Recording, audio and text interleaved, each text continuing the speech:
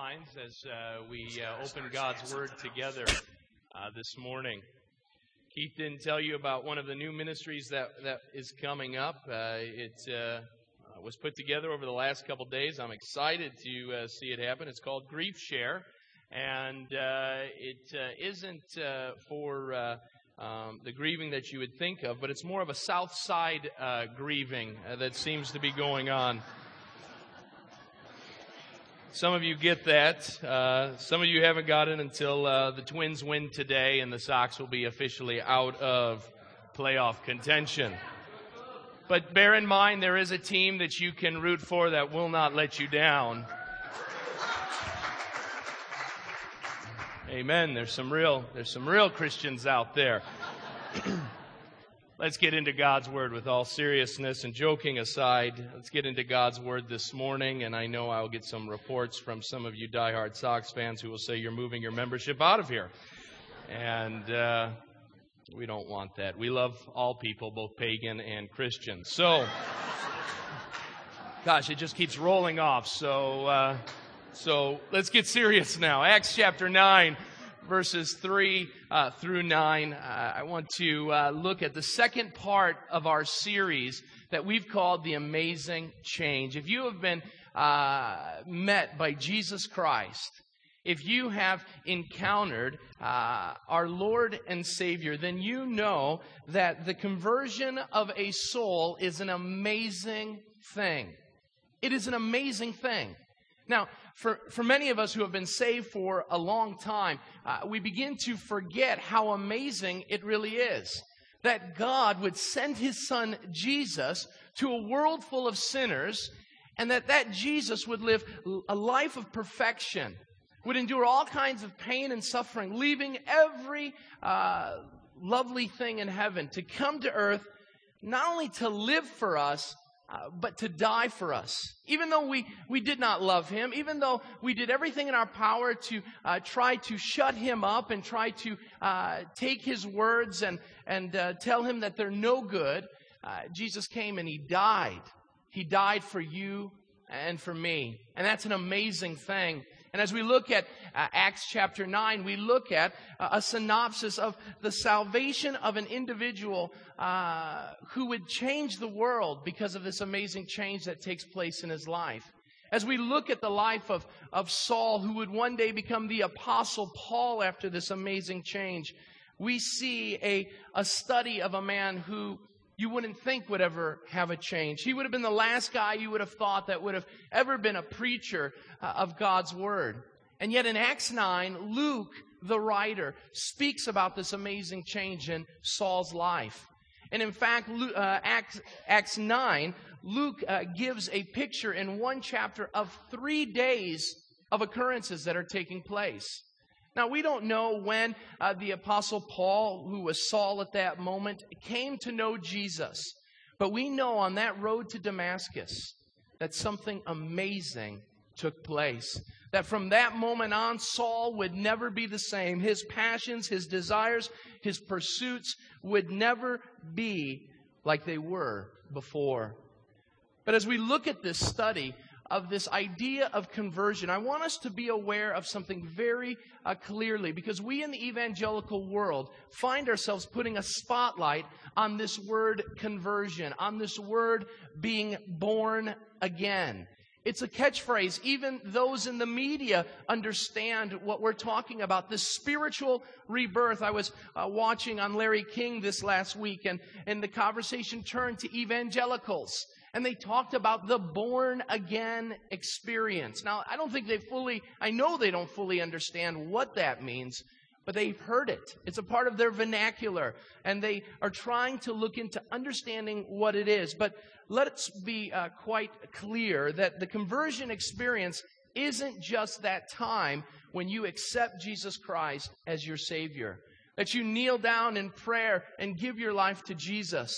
In fact, when you look at the study of soteriology, the study of our salvation, you will see, depending on which theologian you're reading, you're going to see an order of salvation. It's the Ordo Salutis, they call it. And in there you will see 7 to 9 different phases of our salvation. Conversion being right smack dab in the middle of it, the moment where we begin to realize salvation that has been there since eternity past. I like what Alan Redpath says about this. He was one of the pastors at Moody Memorial Church here in Chicago, and he said, the conversion of a human soul is the miracle of a moment, but the making of a saint is a task that takes a lifetime. It's not enough for us to experience a Damascus Road conversion. That is a miracle in that moment. But God is calling us to leave the elementary truths of that moment to strengthen and to grow and to become holy and to live obedient lives. And that is what we are going to see as we study this amazing change. This wasn't just an experience, but it was a place in time where everything changed in Saul's life. And as a result of that, he would never be the same. Now, as we looked a couple weeks ago at Acts chapter 9, we see Saul as a man who had an extreme hatred for Christianity. In fact, Luke doesn't tell us about this smart man who had all kinds of influence within the temple priests and the Sanhedrin, the religious leaders of his day. He doesn't start by telling the biography of that. Luke's biography, Luke, of course, is the one who wrote the book of Acts. Luke's biography of Saul is one that starts out with a mob. In Acts chapter 7, we see Saul is the one who the people are seeking approval to kill one of the Lord's disciples, Stephen. That's not a good way to start your biography, talking about you killing a man. And look at Acts chapter 9, where we'll be at for this morning. It goes on because Luke picks up this story of Saul again. And does he clean things up? No. Look at what he says in Acts 9:1. Meanwhile, Saul was still breathing out murderous threats against the Lord's disciples. What did he do? Why did he want to do that? Well, he went to the priest and asked him for letters to the synagogues in Damascus, so that if he found any there who belonged to the way, any Christians, whether men or women, he might take them as prisoners to Jerusalem. What was Saul doing? Saul wanted to destroy the church. Saul was one of those guys, and you work with them. You may go to school with them. They may be in your family. They may even be you that are sitting here today. Sitting there, you don't want anything to do with Jesus. You don't want anything to do with Christianity. In fact, you would go to great lengths to get Jesus out of your life and out of the lives of those around you. And maybe you've been a part of a relationship with someone like that. They want nothing to do with it. At the mention of Jesus, they say, get that garbage out of here. I don't want to hear it. I hate that stuff. It's a story of a man named Bob. And Bob was a man who seemed to have it all. He had a wife, he had a career, he had money, he had friends. Bob didn't live too far from here. In fact, Bob lived in the town of Waterman, just west of here. And Bob seemed, if you were to talk to his friends, they would say he had a good life. Things were going good for Bob. But Bob had one problem. Bob enjoyed drinking. And the drinking didn't stop with one beer, and not a half a dozen beers, but it would move into starting with beer and then moving to liquor, and hard liquor to boot. And Bob had a problem because when he would start drinking, his anger and his rage that usually was kept in control when he was sober would be unleashed. And what would happen is he would begin to destroy every relationship that he had.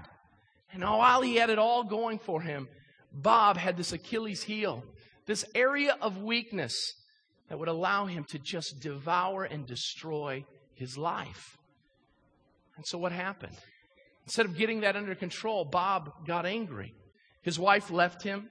He lost his job. And one day he walked into my parents' family grocery store, and he was angry. My dad came in. He knew Bob, and he could tell that Bob had been drinking that day. And he knew that if Bob was drinking, that was not a good thing. And out of protection, he goes to kind of move Bob out of the grocery store as quickly as possible, and to make sure that everything would be all right.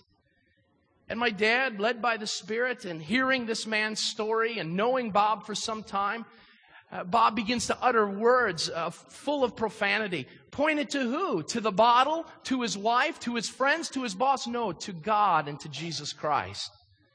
And he begins to curse about how terrible Jesus is and how much he hates Jesus. That Jesus is no good. And he's a liar and he's a thief. We know that not to be true of Jesus, and my dad, in some ways probably fearing for his own safety, uttered nonetheless words that said, you may think that about Jesus, but it's not true. Jesus came to die, even as you point your finger at him. He came to die for sinners like you and me. And Bob said, forget it. Are you kidding me? What has Jesus done for me? Bill, you can keep your Jesus. I want nothing to do with him.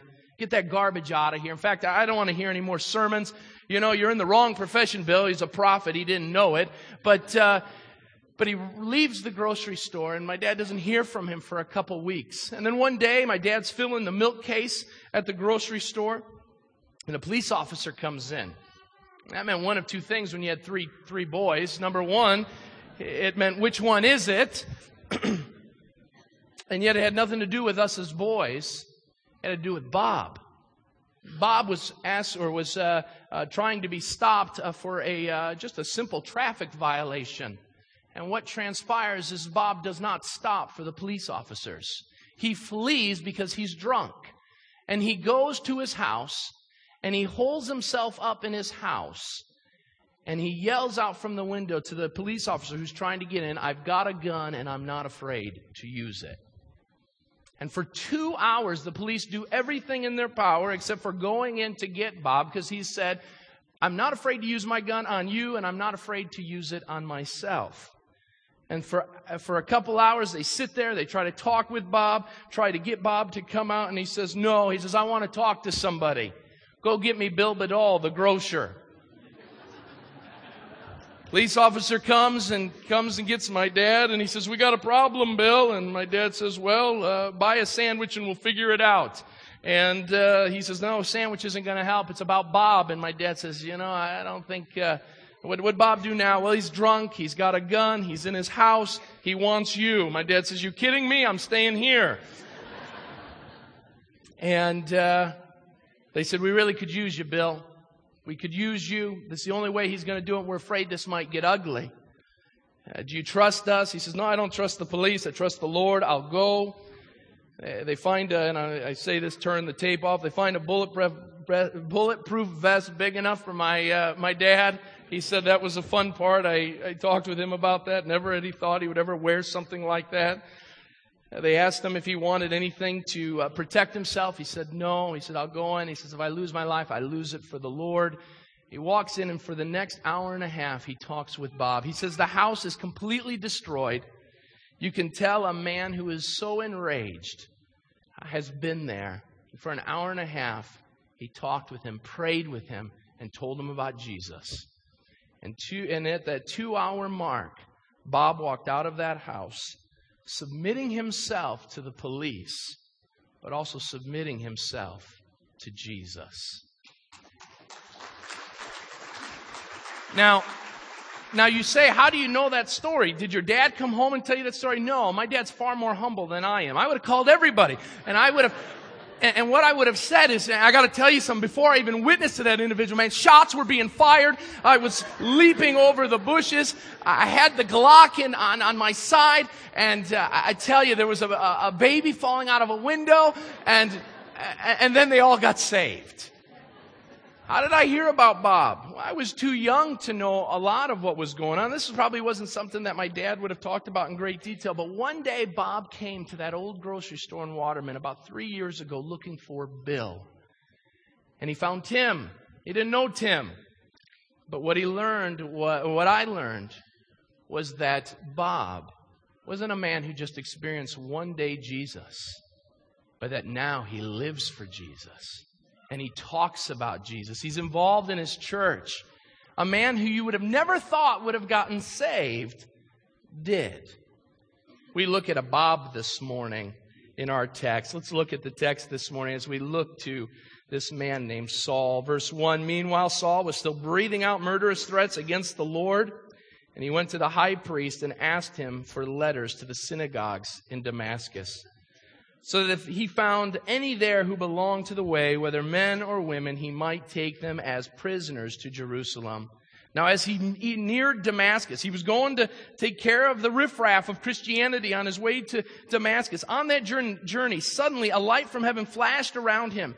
He fell to the ground and heard a voice say to him, "Saul, Saul, why do you persecute me?" "Who are you, Lord?" Saul asked. "I am Jesus, whom you are persecuting." He replied, "Now get up and go into the city, and you'll be told what you must do." Now the men traveling with Saul stood there speechless. They had heard the sound, but did not see anyone. Saul got up from the ground, but when he opened his eyes, he could not see anything. So they led him by the hand into Damascus, and for 3 days he was blind and did not eat or drink anything. Let's pray for our time in the Word. Lord, we come to you this morning.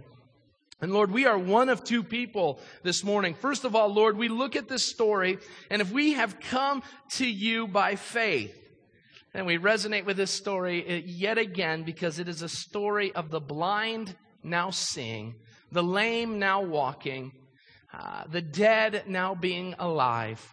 And we go back to our own salvation moment where we say, thanks be to God for His indescribable gift, the gift of Jesus Christ, which made a way for our salvation. But Lord, if we're not there, when we're in the other side of it, and that is we are one who, just like Saul, is heading in an opposite direction of where you would have us. We're living for self. We're pursuing our own desires and our own plans and will. And Lord, today may be the day where the light shines, where hearts are opened, and lives are given to Jesus Christ again. So Lord, I pray for both, that in your way and through your word, you would speak to us as a people this morning, that we may experience this amazing change as Saul did. And all God's people said, amen. Open up your outlines. Let's move through this quickly. We don't have a lot of time. I wanted to break this up into 2 weeks, but I was afraid in breaking this up into 2 weeks, we may lose some of the instantaneous nature of what transpires. So bear with me as we move quickly through this. See, if Saul is to come and to know Jesus, if Saul is to be one who is changed by Jesus, then there are some things that had to take place. And just as in Saul's life, we too need to be changed as well. And it involves some things. First of all, in your outlines, it involves a connection with the Savior. It involves a connection with the Savior. Now, what caused this amazing change in Saul's life? In week 1, we know that Saul had no desire to do anything with God and with Jesus Christ. Now, he was a part of religion. In fact, he was very passionate about religion, but it did not embrace who he was. It did not cut through to the heart of Saul. And we know that what transpires is that Saul goes out on a mission to destroy the name and the mission of Christ. So what changed him? Now, men have come up with ideas of what might have changed them. Liberal theologians and even Jewish scholars have tried to say, this guy that hated Jesus so much, how do we counteract this idea that on a road to Damascus, to go to destroy Christianity, that all of a sudden he would change? He would go to the other side. Well, one of the scholars, a guy named Renan, says that it's the combination of Saul's guilty conscience, as well as fatigue of the journey, eyes that were blinded by the noonday sun, a bout of heat stroke, that all produced Saul to have a hallucination that he saw Jesus Christ. Now, that's a minority thought. Jewish scholars give one that's more well known, and what they say is that Saul's supernatural encounter was as a result of his reoccurring epilepsy. And what they said is he had a grand mal seizure on the road to Damascus. Now, the problem with that is if that is the case, medical doctors will tell you that when an epileptic has a seizure, that there is very, very little, if any, recollection of what happened during the seizure. Now, we know that Paul, 3 different occasions, speaks about this encounter with incredible accuracy. This is what happened. This is what went on. This is what was said to me. So either we believe it to be a sunstroke and the blinding of eyes, or we believe it to be epilepsy. I love what Charles Spurgeon says on the second one. He says, "Oh, blessed epilepsy. If this brings conversions like this, there must be a holiday for epilepsy, where we praise God for the giving of epilepsy because it takes a man from death and brings him to life." Or we believe that Jesus Christ encountered Saul on that road. We believe, because we believe the Word to be God's Word, that it's a connection with Jesus. Well, what does it involve, this connection? Even before you get into your outline, just a couple quick things we must realize. First of all, this connection starts with God. Start there first. This connection starts with God. Now remember, Saul is going towards Damascus. He's not talking about some Christian pilgrimage that he's going on. He's not going on vacation. He's not doing some sort of timeshare up in Damascus where he's just going to enjoy some R&R. He's not going on a family reunion. He's going to round up the Christians and put them in prison. And while he does it, give them a few beatings along the way. That's what he did. That's what he was all about. And all of a sudden, there is a connection with God. Well, who started that? For a connection to happen, someone has to initiate that connection. It's as simple as someone handing out their hand and saying, "Good morning, nice to meet you." A connection doesn't happen with both people coming to one place looking face to face and the other saying, "All right, let's connect." It starts with God. It starts with God. Now, Saul says, or in fact, Paul, as he turns to Christ, he writes in the book of Galatians 1:15, he says that this connection started at birth. He says in Galatians 1:15, "I was set apart at birth." Now, did he know that? No. But God did. Understand this about your connection with God. It is not by chance that you have encountered God. God, before the foundations of the earth, had a divine appointment for your Damascus road. It was there. Before the foundations of the earth, God had on his heart and on his mind the salvation of your soul. But not only does it start with God, it happened all of a sudden. Look at what it says in verse 3, that suddenly.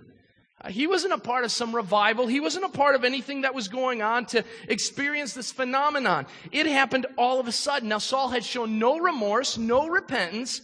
Nothing had produced this thing to take place. Yet there was a time that was set. As if you will, when we tell our kids that they need to sit out from playing games and stuff like that, my wife will go to the clock on the oven and she'll put in the time and she says, "When you hear the alarm go off, you're free to go." What that enables us to do is, number one, we don't forget that we've put our kids in timeout. I do that a lot. One time I did that to Noah, and 4 days later I forgot that he was supposed to come out of timeout, and so that's why we just, never mind, I'll get in trouble for that. But it's easier for Dad to remember if the punishment's been done or not. But we do that because there's a time. Now the kids don't know when that time will be. It happens all of a sudden. We don't tell them how many minutes it's going to be. We don't even let them look at the clock. And at some point in time, that clock hits 0 and it starts to beep. I want you to understand something. When Saul was walking on that road, while he did not know it, there was a heavenly counter going down. And as he's taking a step, I wonder if the angels were hearing, this is speculation, if the angels were hearing 10, 9, 3, 2, 1, hit it, Jesus. That's why I'm not on the worship team anymore. It was all of a sudden. That's what the new birth is all about, my friends. The new birth, yes, is a process, but there's a point in time where the light comes on, where the message sinks in, where the conviction of the heart bears witness that Jesus Christ is the Lord. It's all of a sudden. We can't plan it. In fact, Jesus told Nicodemus that it was like the wind. We don't see where it's coming from. all we can see is the consequences of it, the trees moving, the feeling of the force of this invisible power on our faces, in our hair or lack thereof. And as a result of that, it happens suddenly. Finally, the thing I want to look at is it involves a specific connection, this conversion. It's specific. Look at verse 7, what it says. The men traveling with Saul stood there speechless. They heard the sound but did not see anyone. Understand this. The heavens are pushed back. Jesus appears, and only Saul sees Jesus. Only Saul can hear Jesus speaking to them. Another part in the scriptures, it says that they heard what seemed to be like thunder. It seemed to be thunder going on. I was thinking about that, wondering if every time we hear thunder, might it be that Jesus is just having another Damascus Road experience? And that we're listening and we're hearing just some wonderful waves of thunder, and yet that is our God speaking to people. Again, speculation. I don't know if I'd put a position on that. Won't start a church on that, of course. But that's a neat thing to think about. That they heard this, what seemed to be like thunder. They heard this noise. They saw this light, but they did not see Jesus. Who did? Saul did. Who is Jesus wanting to reveal himself to? To the whole group? In some ways, yes, because they experience, wow, that doesn't happen in noonday. That kind of came out of nowhere. I wonder what that was. And then now Saul's blinded. What happened to you, Saul? Well, I looked and I saw Jesus. I heard Jesus. Well, that would have been a great witnessing opportunity to those men that were around him. But they did not hear, they did not see what Saul did because it was specific. Understand this. While the gospel call is one that is general, we look out to the world and we see all that God has done. And God says that this reveals who He is, so that no man is without excuse. We believe in the general call of God, that every man, woman, and child, even if they've not heard of Jesus, know about the power of Almighty God, because God's invisible attributes are made known through creation, Romans 1. We also believe in the effectual call. The effectual call. Spurgeon once said that the general call of God is like thunder on the horizon that fills the sky. But the effectual call of God is that lightning bolt that comes down from heaven and strikes a particular place. Saul saw the lightning bolt. The men around him saw the lightning in the sky. Both are needed for salvation. The general call, of course, and the effectual call. Well, what do we need to know about this? We're reminded of a couple things in this first point. First of all, we're reminded of the brilliance of our Messiah. Jesus pulls away the curtains of heaven and He declares Himself. This isn't the first time He's done that. In fact, just a couple chapters before this, we see that Stephen is being stoned, and as rocks are hitting him, Stephen looks up and he says, I see the Lord standing at the side, right hand of the Father. And he says, Lord, forgive them, for they know not what they do. Lord, I commit myself to you. So we see that. Of course, we know that Jesus revealed Himself on the Mount of Olives at the Transfiguration, where He goes up to a high place, and Moses and Elijah are there with Him, and He reveals Himself of who He was, and the men are frightened. They're afraid. They say, "Let's build some tents for you guys, man. Whatever you want done, we'll do it," because they're revealed. But you know what? This is important for us to understand, because as Christians, in a world of skepticism, in a world of darkness, we forget how brilliant our Savior really is. We forget because He has in some ways concealed Himself for the day of His coming. But we should never be remiss to remember that Jesus says, I am the light of the world. Saul came into a relationship with Jesus because the light pierced through the darkness. Now, then the second thing we see is we're reminded of the blindness of men. Look at verse 7 again. Saul sees it. We talked about that being specific. He sees it, but the other guys don't see it. Now, there's an irony that takes place. Saul sees Jesus and is blind.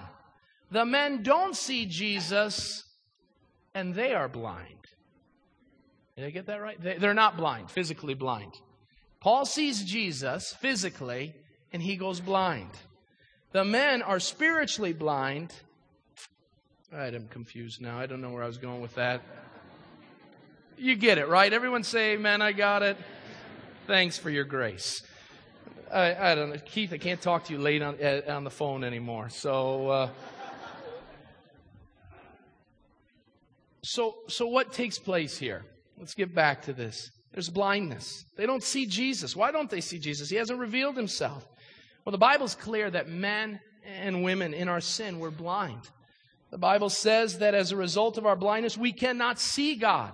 We cannot respond to God. So God has to open our eyes for what we need to see, what we need to be able to be a part of. And as a result of that, we see that man is blind. Sinful man is blind to the things of God. And let me just share this verse, John 9:39. Just stay in the book of Acts for a moment. John 9:39 articulates this truth. Jesus is speaking to a group of individuals, and he says, after they had thrown him out, he says, "Do you believe in the Son of Man?"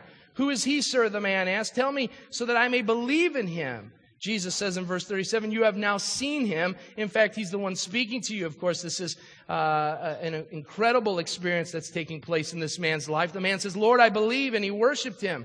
And Jesus responds to the greater group of people, "For judgment I have come into this world, so that the blind will see, and those who see will become blind." For our eyes to be opened, Jesus must take those scales off so that we can be connected with our Savior. There's a second thing we see this morning. It's not just a connection with the Savior, but involves conviction of sin. It involves conviction of sin. Saul encounters Jesus. And does Jesus come and say, "Hey, Saul, buddy, let's have a talk. Hey, I like what you're doing down there. Things are going good for you. Business is good. You got tent making skills. Things are going good." No, that's not what happens. Is there pleasantries that go? Does Jesus say, "Saul, I'm Jesus. I want to be your friend. Let me love you"? He doesn't say anything like that. We see the conviction of sin. Well, how do we see that? Look in our text again and look at verse 4. Saul falls to the ground. He hears a voice. And what does Jesus say? He says, "Saul, Saul." The first thing we see is that conviction of sin begins with a warning. It begins with a warning. What does Saul hear? He hears his name repeated twice. Three different, let's see here. 3, 1, 2, 3. This is the fourth time in Luke's writings that Jesus declares twice a name. In Luke 10:41, he says, "Martha, Martha." In Luke 22:31, he says, "Simon, Simon." In Luke 13:34, he says, "Jerusalem, Jerusalem." And here he says, "Saul, Saul." What does that mean? In each of those, if you were to look at each of those texts, all of them have one common theme. When Jesus says your name twice, you're in trouble. If you are like me and my family, if you hear your middle name, you're in trouble. If you hear your last name, you're really in trouble. If your parents can't remember your name, you better start running for the fences. Jesus had that kind of way too. "Saul, Saul, hey, there's a warning coming. This isn't some social visit. I got some business to deal with here, Saul. You're doing some things I don't like." So it begins with a warning, and the Scripture's full of that for us. The Bible should never be there's this Jesus and he's this big teddy bear. He's this celestial Barney who just loves people. And when you come, we're going to sing, "I love you and you love me," and we're a big happy family. That's not where salvation is found, my friends. And that so many times is what we're pitching to people. Come to Jesus. Accept Jesus. He's great. He loves you.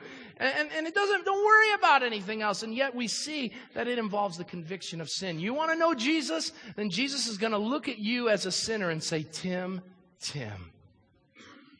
oh, we've got some work to do. Oh, Tim, you've let yourself go, haven't you? You've pursued those things of sin. Why are you doing that, Tim? There's a warning when it comes to the conviction of sin. Next, we see it reminds us we're at war.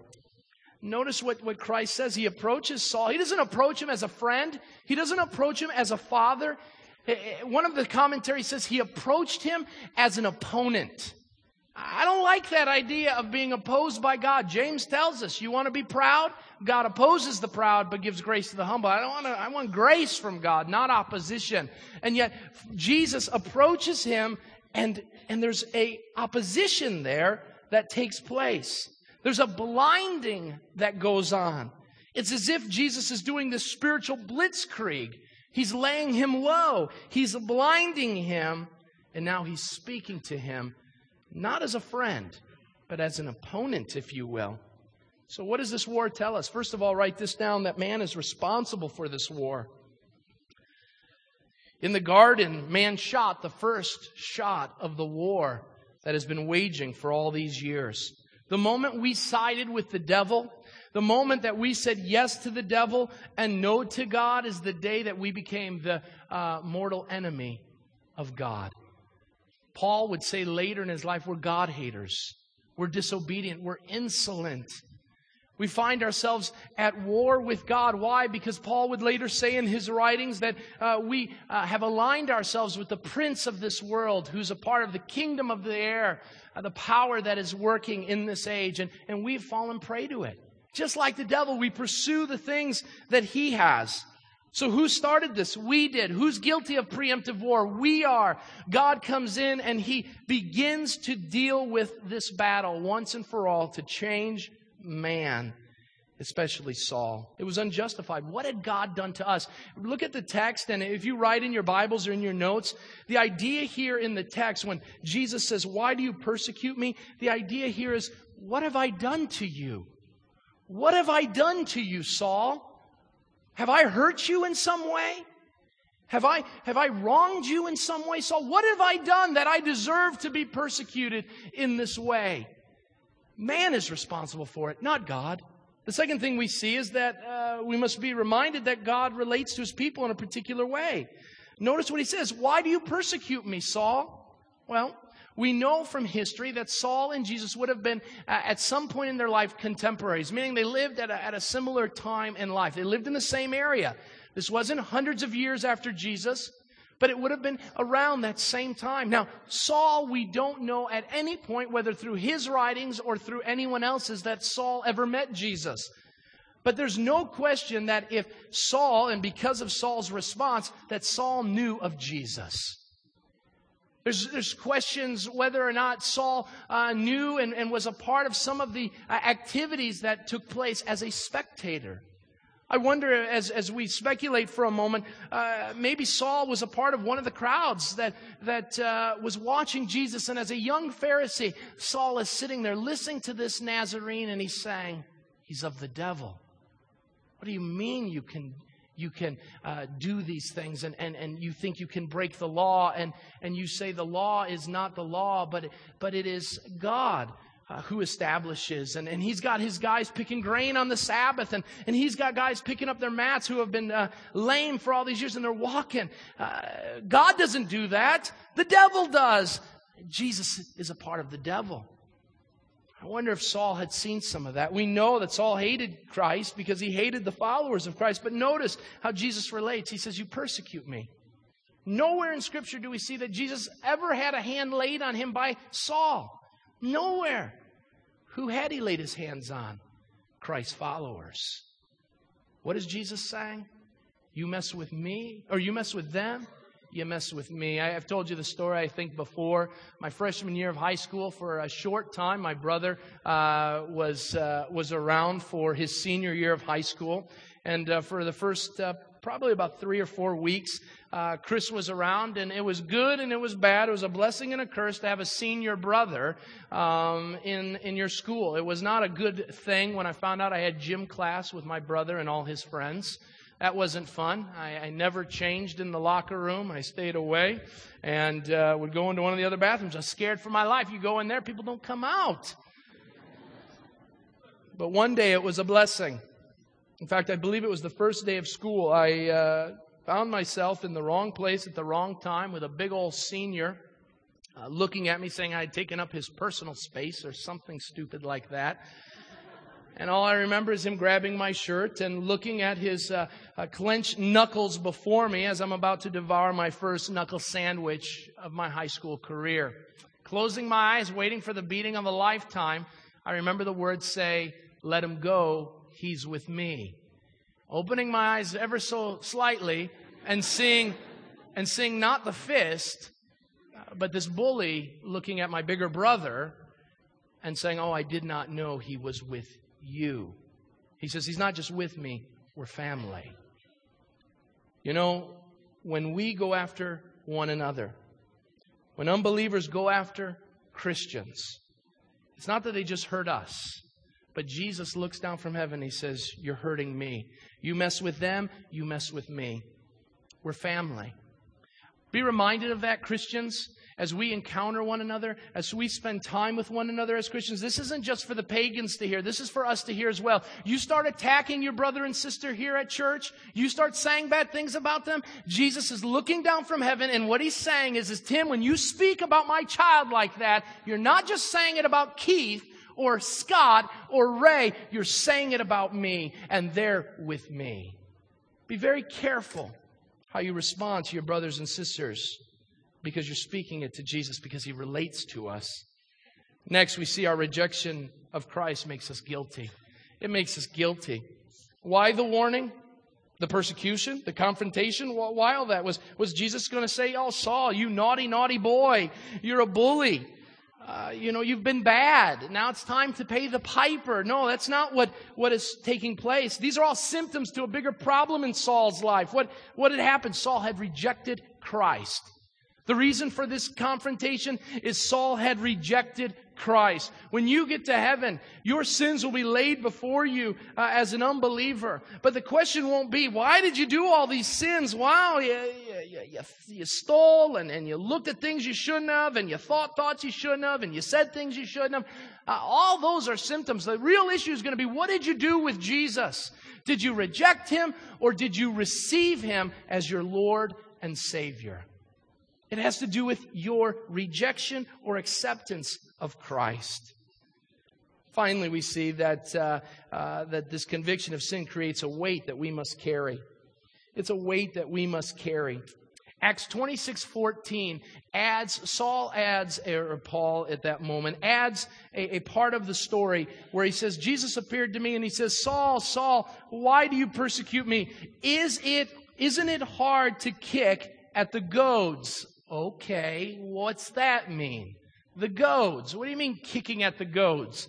Well, that was a term that was used that Saul shares with King Agrippa that speaks about Saul's life as he's coming to that place in Damascus. What transpires? We see the following.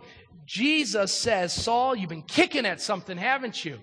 And Saul's, "Yeah, I have been kicking at something. There's something that keeps festering in me." Well, a goad was a sharp object that was placed on a long stick that would be used to hit oxen. And what it would do is get going oxen, and the farmer would take the stick that had that sharp end to it, and he would hit the oxen with it. And it wouldn't just be to slap them, but it would be there to stick inside their skin. Now, I'm grossing some of you out, I know. And what would happen is the guy, the farmer would kind of play with it a little bit, and it would just continue to fester and continue to get into the side of that oxen. And the oxen had two choices. Number one, it would try to kick at it, which would only make it fester and make it get in even deeper, or they could do what the farmer told it to do. I can either go in that direction or I can kick at it. What does Jesus say? You're kicking at it. And it's creating a weight. It's creating pain. Saul, don't you want to give it up? Well, what were the goads in Saul's life? Very quickly, Chuck Swindoll writes in his great book, Paul, a Man of Grit and Grace, says this. The first goad that he would speculate on is that the goad of Jesus' life and ministry. And the idea there is that even though he hated Jesus, deep down inside, there probably had to be some questions. Jesus, what he was saying was pretty good. And you know what? He died on that cross. He didn't say much. And now there's word of a resurrection. Now, what do I do with that? I know he's of the devil. He's got to be of the devil. But does the devil resurrect people from the grave? I don't know what to do with that. And so there seems to be this guilt that takes place. The second thing we see is that the goad was seen in the the peaceful death of Stephen. Now remember, Acts chapter 7. They go and they say, Saul, we want to kill Stephen. They say, bring the stones. And they throw the stones down on Stephen. And what does Stephen do? Does he cry out and say, stop beating me? Does he cry out and say, how dare you people? You're all pagans and you're going to hell. I hate every one of you. No, he doesn't say anything like that. He says, Father, forgive them. Don't hold this against them. I wonder if Saul had a lump in his throat. Where did that come from? What kind of guy would be stoned and leave it in the hands of God to not hold it against them? The final one that we see is the life and ministry of the Christians. It seems that time and time again, Saul would go and get these people, and they would look to heaven and they would say, Lord, whatever you want me to do, I'll do it. Lord, if it means I've got to die, I die at the hands of Saul. And they were peaceful. And these things were used in Saul's life to be goads, to sit there, and Jesus, being that heavenly farmer, keeps hitting Saul, and at that point, and point after point, Saul is kicking, he's fighting it, and at this moment at the Damascus Road, Saul says, I'll do what you say. I'm going to stop here at this point, because there's no way we're going to get through all of this, and it's important stuff, and that's why I thought it'd be a 2-week series. Either that or the elders give me 3 hours to preach. And we know that ain't happening. But before we do, let me close out with this. Where are you at this morning? Have you had a connection with the Savior? Have you had a connection with the Savior? Have you come to a place and in a moment in time where Jesus has revealed himself to you? Maybe not like he did with Saul. Maybe not opening up the heavens and displaying himself for you to see. But maybe he's doing it right now, where your heart is being moved in a way that it's never been moved before. And I don't mean indigestion. I don't mean emotion. But you're sitting there saying, is this Jesus? Is he all that he says he is? Well, if he is, and you're experiencing that, you're going to experience some conviction. You're going to experience the hitting of Jesus. You know, I see it. I've got some family members that hate Jesus. They don't want nothing to do with Jesus. And anytime I bring up Jesus, they don't bring that stuff up. And I say, well, who do you think Jesus is? Well, he was a good teacher. How can you hate a good teacher so much? That's a goad. It's a goad in the life of an individual who hasn't given themselves to Jesus. They have to look at Jesus' life and they say, well, he was good. He's one of the greatest men that ever walked the earth. Well, why do you hate him so much? I don't agree with everything Gandhi said, but he seemed to be a pretty good guy. I don't go around beating him up. I don't go around telling anybody who says, you know, I read the story about Gandhi. Oh, I don't want to hear that story about Gandhi. He was a good man. But yet that's what sinners many times find themselves doing, because it is a goad that is taking place. Well, the question is, what are you going to do? Are you going to kick, or are you going to receive? Let's pray. Father God, we come before you, and Lord, much in this text. So much to pull out and to take away. Lord, we don't have enough time, and we don't have enough weeks in the next year to pull out all that transpired, because this is an amazing thing that has taken place. So, Lord, we come to you and we ask for you to open our hearts, open our minds, change us. Lord, if we are like a Bob in this world who has waved our finger at God, spoken curses about God, that, Lord, you would arrest our hearts in a new and powerful way this morning. Lord, if it is just the gentle moving of your Spirit, Lord, that we would receive that as well. And Lord, for the majority of people here who have bowed the knee to Jesus, who have been connected with you, who have sensed the conviction of sin, Lord, that we would go back to that place and remember this great salvation that we've received, because we are so prone to neglect it every day. Oh, so Father, we give this time to you, thanking you for your word and all that it contains, for it is the light unto our path. We love you and we praise you. In Jesus' name, amen. Please stand so we can continue to worship this morning.